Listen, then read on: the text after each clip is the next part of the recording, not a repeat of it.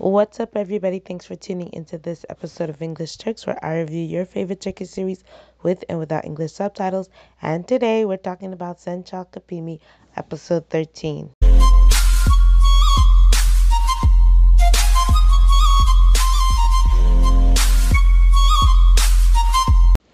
Guys, just finished watching the episode, and honestly, I'm a little confused. But let's go to the beginning and figure out what's happened, and then maybe you can fill me in on what I was missing there. So, we start off the episode with Ferret walking away from Celine and not going through with the marriage. One thing that was kind of odd was how quickly they were over it. Like, I've never seen a bride who was upset for literally an afternoon.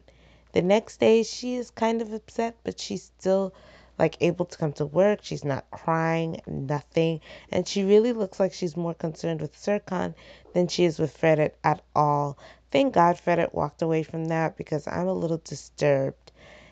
Now we get to meet Efe, which is the person that Celine sold her shares of the company to, and she sold 45% of her shares.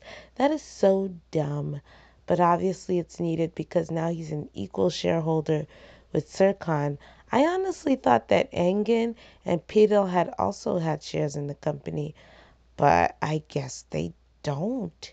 So I don't know. I thought they did because they were saying like, "Oh, I'm part of the company with you," but I guess they're just partners in the company, which I really don't get the seniority here versus being an owner. So there's only four people that own shares in the company. Serkan owns 45%. FA owns 45%. Celine owns 5%, and Ferret owns 5% of the shares. Now, honestly, it's crazy because, guys, you know who's coming back. You know who's coming back. That conversation that FA had in his car saying you can come to Istanbul anytime you feel like it, you know he was talking to none other than Khan. Khan is coming back. I'm sure of it because who did FA go through to get into the company? He went through Ferret. And who did Khan always go through to get into, stuff and harm the company? He would always go through Ferret, and Ferret is still clueless. So now Ferret is representing FA, and I bet you all of this was told to FA by Khan because he knew that the only person that he could really get at would be Ferret. So now, oh gosh, poor Ferret, man. He's so clueless, just a good-hearted person trying to do good things. I actually had some hopes for him and Jedin, but according to the conversation that Peter had with Celine, it seems like probably nothing's going to happen between them. Who knows? Now, as for Ada, I'm a little upset that her family did not get more upset with her for lying, but they seem to be okay with it, and she kind of got away from that one. She just came out and told her aunt. I don't know what she was so scared of, being that her aunt did absolutely nothing. Like, even the intimidation that she's supposed to give Serkan was nothing. Now, her and Serkan are together now, and everyone knows, and he's not trying to hide it. You go, Serkan, because I was like so over this secret stuff. Like, I don't know why Edda's always trying to be secretive, but that was old. It was getting really old. But, the truth came out. Now, here's what confuses me, okay? We keep going through clips of Serkan trying to take on all the weight of the company, and then clips of Ada coming in. It's just a lot of filler stuff in this episode. And one thing I didn't get was their argument, because she just like walked in out of nowhere and just starts talking about Italy. Like, it really stuck out, made absolutely no sense. So FA brings up Italy to her, so I guess it sticks in her mind, and then she goes to Serkan and she throws this whole fit about, "Oh, you're not coming with me to Italy because you have so much responsibility, blah blah blah." And then Serkan just walks out, says nothing to her, and just leaves.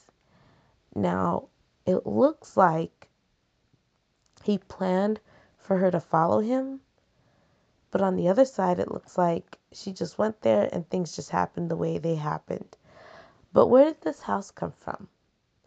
Because this house was nowhere in the first 13 episodes, and all of a sudden, there's this house. It's another house in the middle of a forest that no one ever goes to.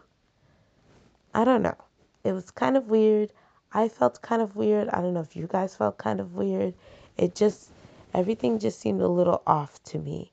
Now, Serkan has found out that, this whole Ada situation with her parents and his dad and all of that, and he starts crying. Honestly, I saw a lot of posts about the whole crying thing prior to watching it, and I was really expecting something included with the fragment. I really thought that Ada had left him or something. We were definitely swindled. Someone put online that we were swindled, and we were. I was totally waiting for him to say not now, like when Ada says, "Can we talk?" But he never did. The way they showed it in the fragment, it never actually happened in the episode. So I don't know. I felt like we learned nothing, we saw nothing. It was just the same old, same old. And nothing has kind of opened our eyes to anything. There's no, Serkan is kind of jealous, but it's not like he really has anything to be jealous about because it doesn't seem like Efe is really that interested in her, you know. He's showing interest, but more so in her work, not in her, like her. So I don't know, like everything about the episode was kind of weird. I don't know. Still a good episode, still a good show. Can't wait to see what happens next week because I'm 97% sure Khan is going to come and he is going to be in that company. I'm pretty sure that's what's going to happen. And of course, Sir Khan's going to say, "I told you so" to his dad again, even though he's already said it. He'll say it again. And as for Ada, who knows what's going to happen? Let me know what you guys think. And if you would like to, definitely subscribe to us as we continue to share more with you guys about all the stuff going on in the Turkish Disney world. I'll talk to you guys soon.